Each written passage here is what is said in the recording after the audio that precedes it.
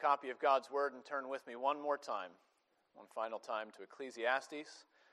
Today, chapter 12, as we hear the end of the matter. Today is a doubly important Sunday. First, because we're closing out our study of Ecclesiastes. And second, because it is daylight savings time. That means the pastor gets to preach for an extra hour. So, the end of the matter, Ecclesiastes chapter 12. We're going to read verses 9 to 14 today. Ecclesiastes 12, 9 to 14. That's on page 559 of our Cart Bibles. And before we read this word, let's join together in a word of prayer. Let's pray. Oh, Lord our God, we thank you. Not just for this passage that we're about to read today, and not just for the book of Ecclesiastes, but for all of your words, the goads and nails that you have given as our great good shepherd. We thank you for wisdom written down for us and communicated by your prophets and apostles and men of old. We thank you for Christ our Savior, of whom they speak. We pray that you would give us hearts of faith, lives of faithfulness, that we would be joined to him, that we would trust in him and love you and believe in your promises. We pray in Jesus' name. Amen. Hear now God's word as we find it in Ecclesiastes chapter 12, beginning to read in verse 9. Besides being wise, the preacher also taught the people knowledge, weighing and studying and arranging many proverbs with great care. The preacher sought to find words of delight, and uprightly he wrote words of truth. The words of the wise are like goads, like nails, firmly fixed are the collected sayings. They are given by one shepherd. My son, beware of anything beyond these. Of making many books, there is no end, and of much study is a weariness of the flesh. The end of the matter, all has been heard. Fear God and keep his commandments. For this is the whole duty of man. For God will bring every deed into judgment with every secret thing, whether good or evil. Thus far, the reading of God's holy and inerrant word. May he add a blessing as we study it together today. Back in 2008, the editors of an online magazine called Smith Magazine, I've never heard of it either, but Smith Magazine, the editors published a collection of short-form memoirs titled, Not Quite What I Was Planning. Now, the title of the book is also an example of the format, because the book was birthed out of a request, an online challenge for folks to submit their summaries of a human life in 6 words or fewer. And so what you find in the book really are quotes, snapshots, just one-liners about the human experience. And they range everywhere from the lighthearted to the heartbreaking. There are memoirs in the book about unmet expectations. Thought I would have more impact. There are memoirs about the pain of youth. Surname rhymes with profanity. Childhood torture. A 9-year-old in a hospital bed wrote, cursed with cancer, blessed with friends. And a 20-something, fresh off of a breakup, submitted, I still make coffee for 2. Now, you may have noticed, interestingly, that Solomon's conclusion, the end of the matter, also consists of just 6 powerful words. Fear God and keep his commandments. It's a snapshot, the aim of Christian living in a single statement. And yet this single statement comes at the end of a long collection of arguments and proverbs and short, pithy turns of phrase that are meant to sit on our consciences and make us restless. But they all lead up to this one punchy proclamation at the end. Fear God. Keep his commandments. In fact, verse 13 is so abrupt, it's so direct, that if you have been paying attention for the last 11 and a half chapters, it might seem out of place to you. Ecclesiastes has been a slog, a struggle against the unknown, against the irreconcilable. And along the way, much of the book has teetered on the edge of nihilism. Chapter 4, verses 2 and 3. And I thought the dead who are already dead more fortunate than the living who are still alive, but better than both is he who has not yet been and has not seen the evil deeds that are done under the sun. And by the time you get to the end of the book, you might wonder how we got from there to here. How did we move from vanity of vanities to fear God and keep His commandments? How does the simple obedience of chapter 12 answer our insignificance any better than the despair of chapter 4? Well, there's a long answer to that. And that answer has to do with the words that Solomon has been using all along, and also with the faith that he's been pointing us toward. Those seem to be the two main emphases in these last 6 verses, the words that Solomon's been using and the faith that he's been urging. And so we're going to look at this text under those two headings. First, wise words, and second, wise faith. Consider first Solomon's wise words. We find in verse 9 that our preacher, Solomon, is not just wise for his own sake, but he's a teacher of wisdom. He wants his words to go out like seeds to raise up a harvest of righteousness among the people that he's teaching. He wants to share his wisdom wherever he could. So it says, besides being wise, the preacher also taught the people knowledge, weighing and studying and arranging many proverbs with great care. This is a rare look into the behind-the-scenes picture of the way that Scripture has come to us. The method by which God has inspired His Word. Sometimes when we read things in the New Testament about the Word of God being breathed out by God, inspired by God, sometimes when we read that holy men of old spoke by the Holy Spirit as they were carried along to speak for God, sometimes we can get these strange ideas in our head of a sort of disembodied trance. Right? We get these strange ideas that maybe the Scriptures came down to us given by an angel on golden tablets that nobody has ever seen since. But that's not how it has happened. That's a Mormon idea, not a Christian one. There are places in the Scripture, especially in the prophets, where it seems like God has dictated the exact message that He wanted His people to hear. But by and large, most often, it seems that the Lord has inspired His Scriptures through sanctified study. That's what Luke told us, that he investigated these things to see if they were true, to give an orderly account. He invested in the message that he was getting across. Men were carried along by the Spirit, and it seems that Solomon was carried into the library. His wisdom was about evaluating and arranging and crafting wise words so they would sit on our consciences and make us restless. Solomon put thought and energy not only into the message that he was getting across, but how he got that message across. And that is where we have a problem with Ecclesiastes. Because it goes on to tell us in verse 10 that the preacher sought to find words of delight. Wait a minute. There are a lot of words that come to mind when you think about the book of Ecclesiastes, but I bet the word delight is not near the top of your list. Disturbing, maybe.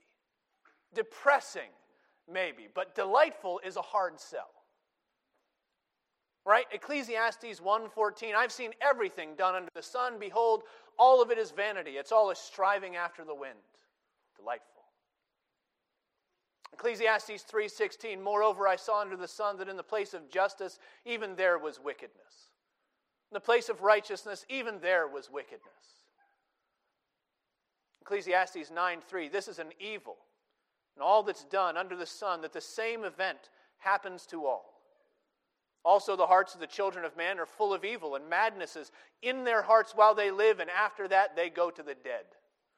We could go on.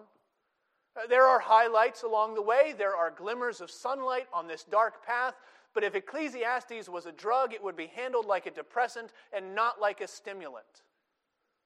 Delightful is not normally the word that comes to our mind when we think about Ecclesiastes, but that is part of the wise design of the words that have come down to us through the preacher. You know, as a teacher of wisdom, Solomon knew that sometimes, in order to teach a concept, you first have to show your audience how desirable that concept is for itself.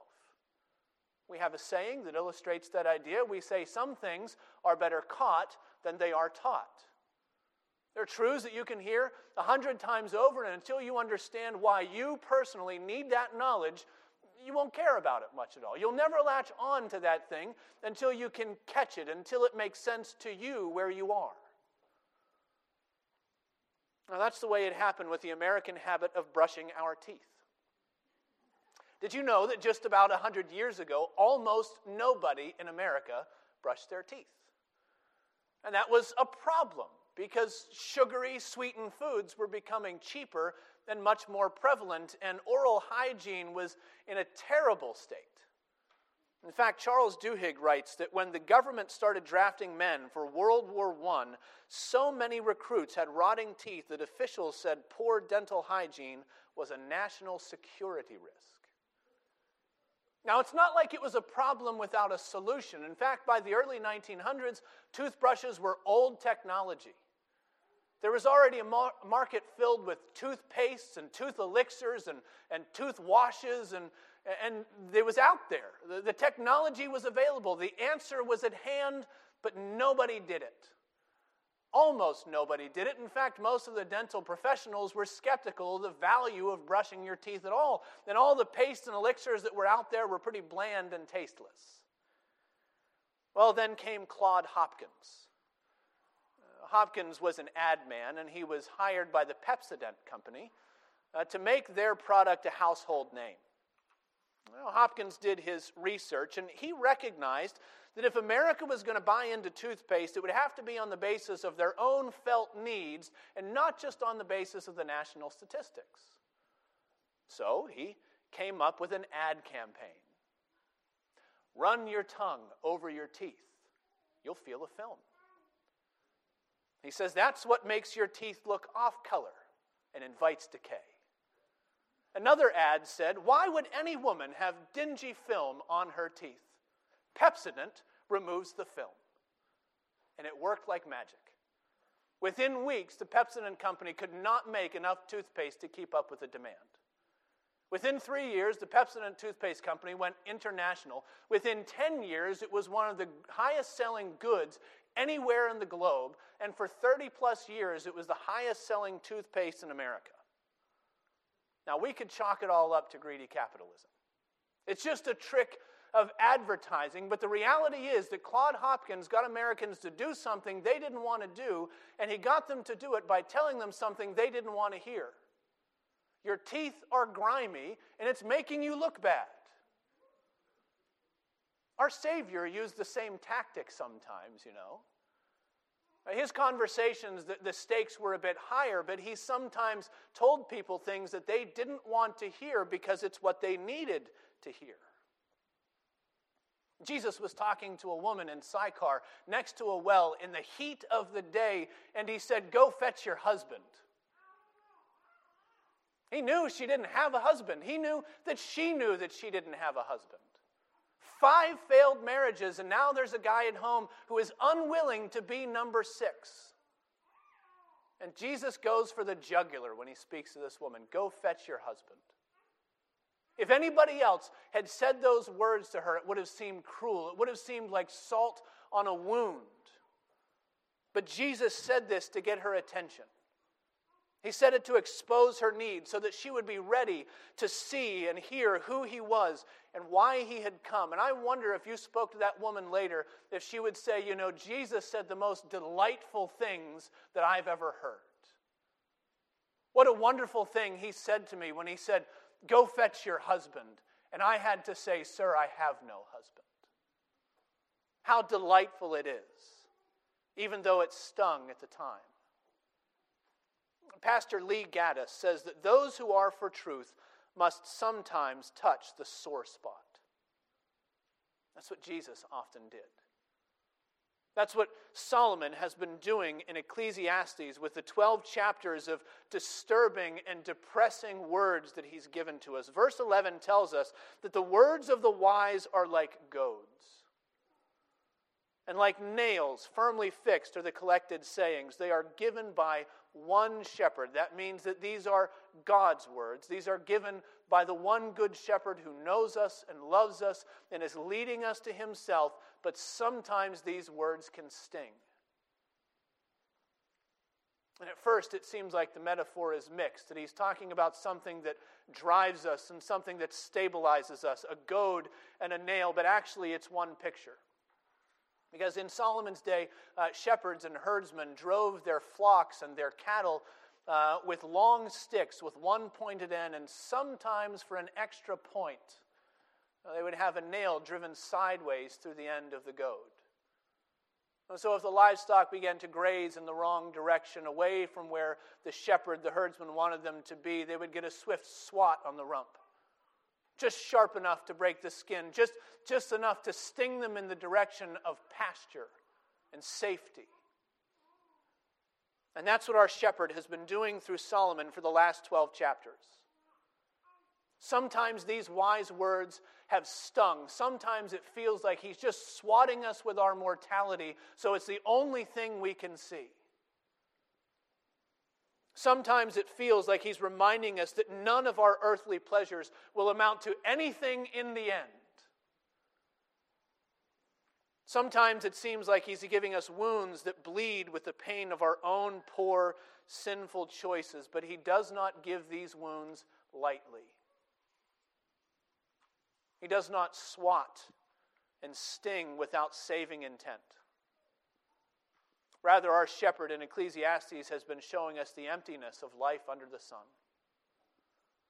so that we would at last learn to thirst for something more than what life under the sun can give us.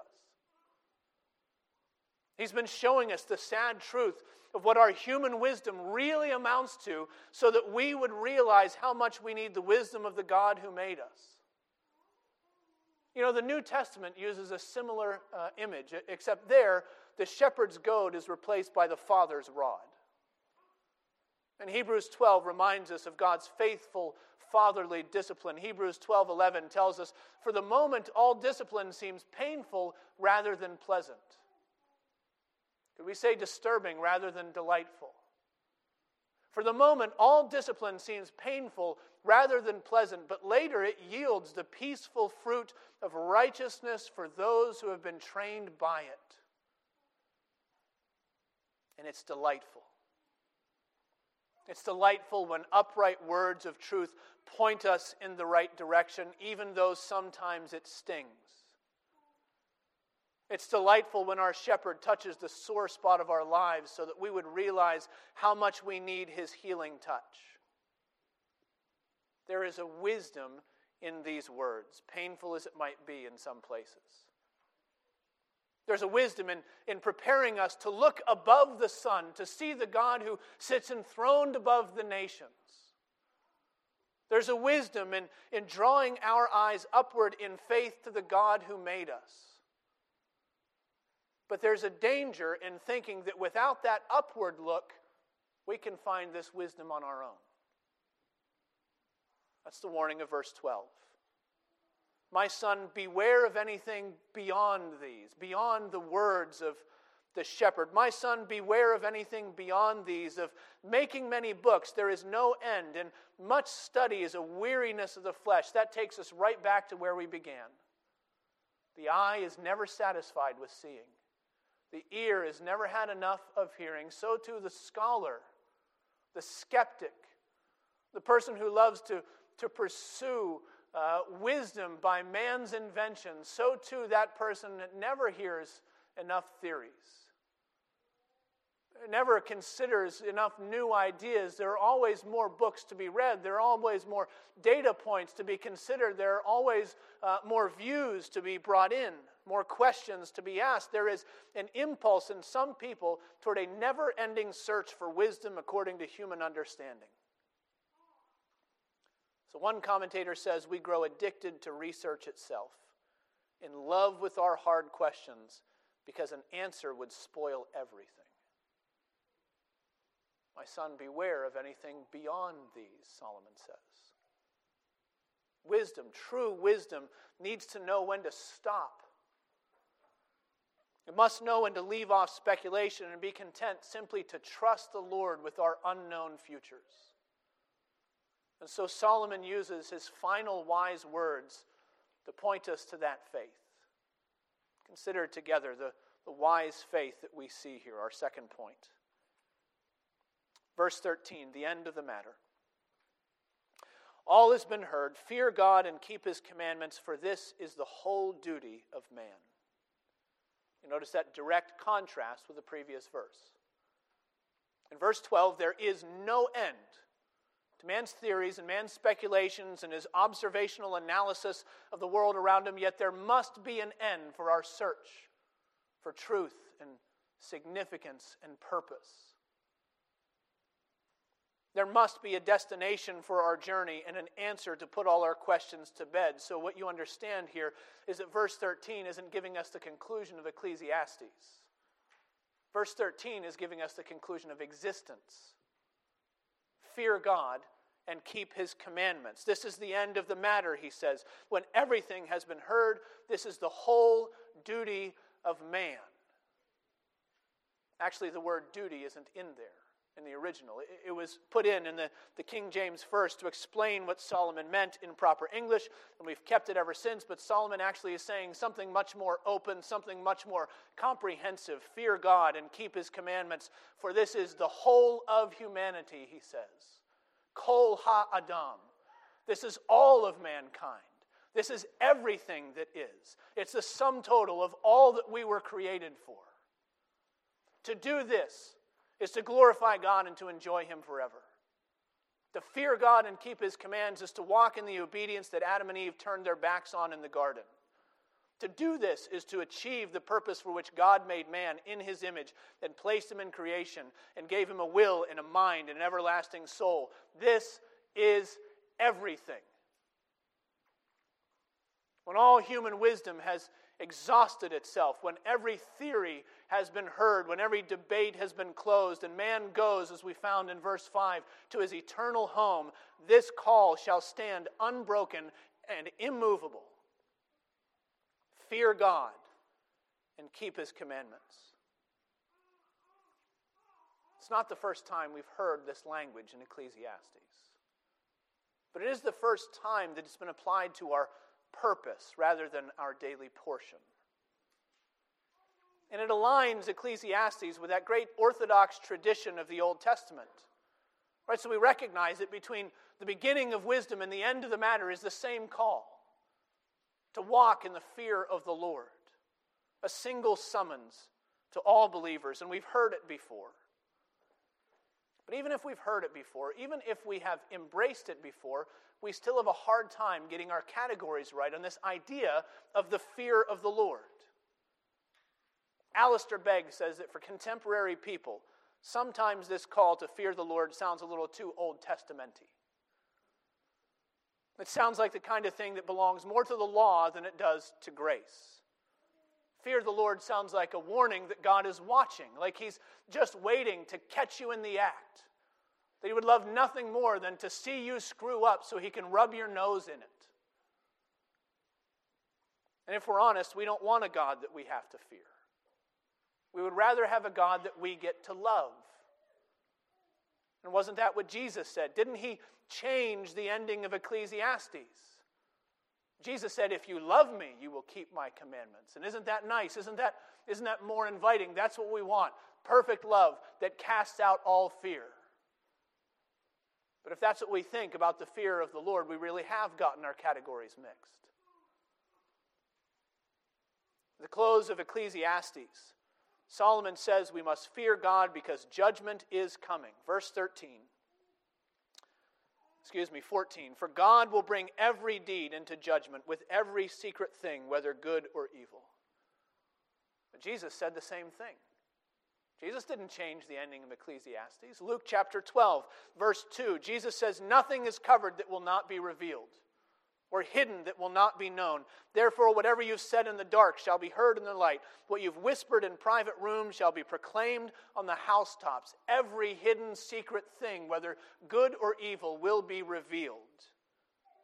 And then immediately the next words out of Jesus' mouth in Luke chapter 12, verse 4 is a warning.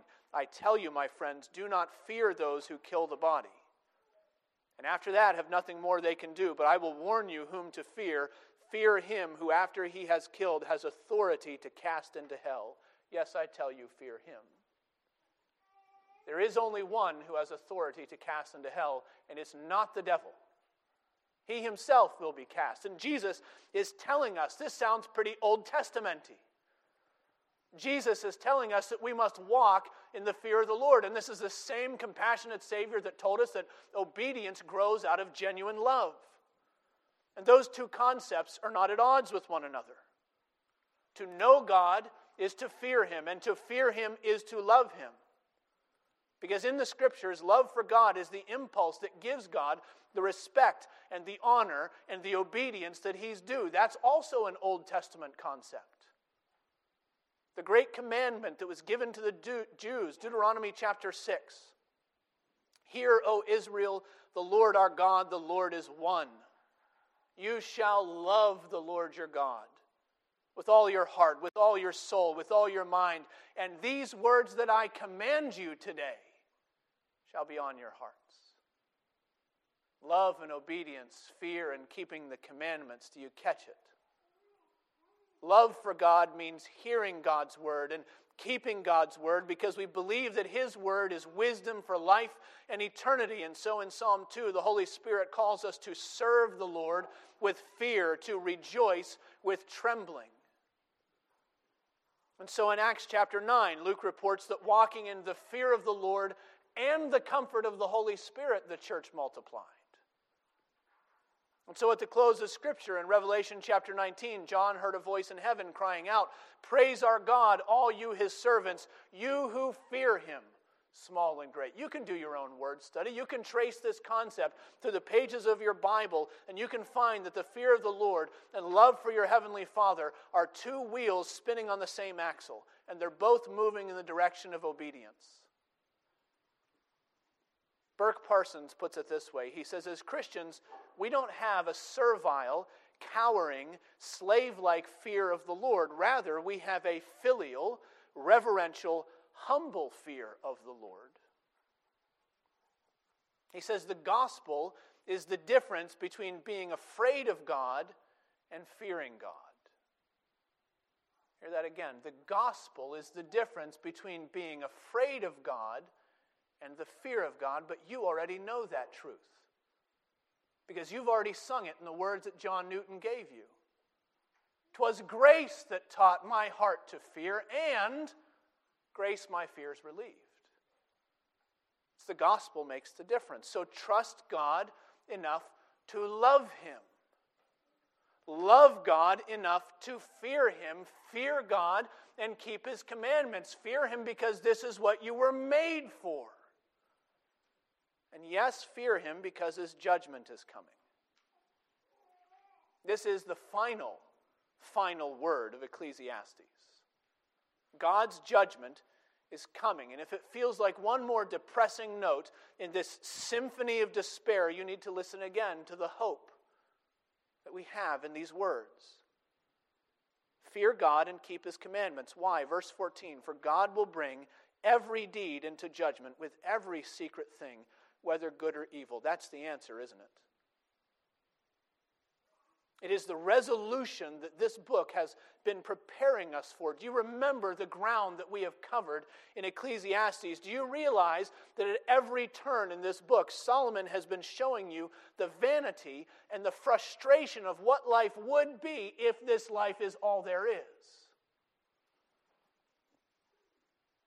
What it would amount to if there was no God, no judgment to come. Chapter 2, he says, again, I saw all the oppressions that are done under the sun. Chapter 4. I saw all the oppressions that are done under the sun. Behold, the tears of the oppressed, and they had no one to comfort them. On the side of their oppressors there was power, and there was no one to comfort them. How vain if this life is all there is, and there is no judgment, and no one to comfort those who are oppressed. In chapter 6, for who knows what is good for a man? While he lives the few days of his vain life, which he passes like a shadow, who can tell man what will be after him? Chapter 8, then I saw the wicked buried. They used to go in and out of the holy place. They were praised in the city where they had done such things. All is vanity, he says. Life under the sun, if it's all there is, then life is a formlessness and a void. A brief, disordered, broken existence that comes from nothing and goes to nothing. If there is no God and no judgment, there is no justice, there is no salvation, there is no hope.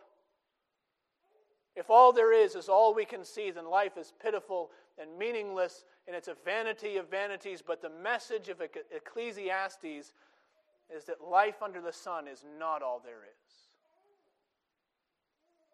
There is a God, the Lord of glory, who sees everything, who judges everything, who rewards everyone who seeks him in truth.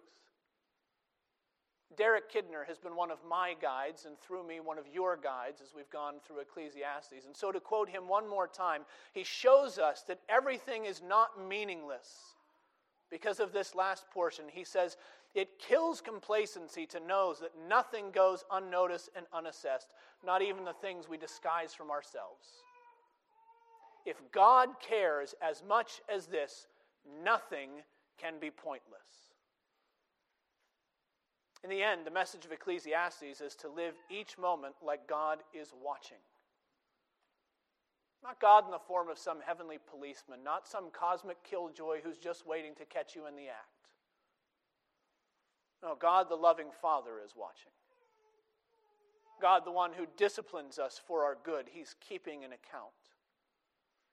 He's the one who sent us words of wisdom through holy men of old as they were carried along to show us the way of truth and obedience and righteousness and salvation. He's the God who's not left us without a witness to the goodness that awaits those who love him and keep his commandments. There is a God who is watching, who will right all the wrongs that his people have suffered. In Concord and in Indonesia and in all the places that we pray for, all over the world, every week, there is a God who is watching, who is able to repay all the years that the locust has eaten. There is a God who notices every faithfulness, every sacrifice, every good intention, every whispered prayer. Better than all that, there's a God watching over us who knows even better than we do how far we fall short of his perfect standard of righteousness. The same God who will bring our deeds into judgment has come down in the flesh of a man to bring us deliverance. So Ecclesiastes speaks of judgment at the end, but the New Testament tells us that the Father has committed all judgment into the hands of his Son, Jesus Christ. What greater hope could you have than to know that on the day of justice and mercy, the hands that will hold the gavel of God's righteousness are the same hands that bled for sinners on Calvary's tree? What greater message could you hear than on the last day it is the Lamb of God who will stand in the place of the redeemed and proclaim that all of their misdeeds have been laid on him and all of his righteousness has been credited to their account by faith? What more joyous declaration could come to your ears than the message that in Christ nothing is meaningless, precisely because he is the first fruits of a new humanity? And on the day of judgment, the Father will say to his faithful ones the words that rightly deserve to be spoken to the Son and to the Son alone. Well done, good, faithful servant. Dear friends, this is not the God who is worthy of our faith and our fear. Is this not the Savior who is worthy of all of our worship? This is the end of the matter. All has been heard. If you love him, you will keep his commandments. Let's pray. Gracious Father, we thank you for your words. We thank you that you draw us near to yourself by your Holy Spirit so that these words become true and alive in us, that you give us life by faith in your gospel.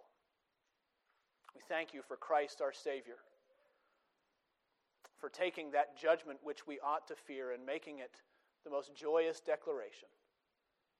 We thank you for his work on our behalf, and we pray that you would give us faith to trust in you and walk with you until all of your promises are fulfilled for your people. We pray in Jesus' name. Amen.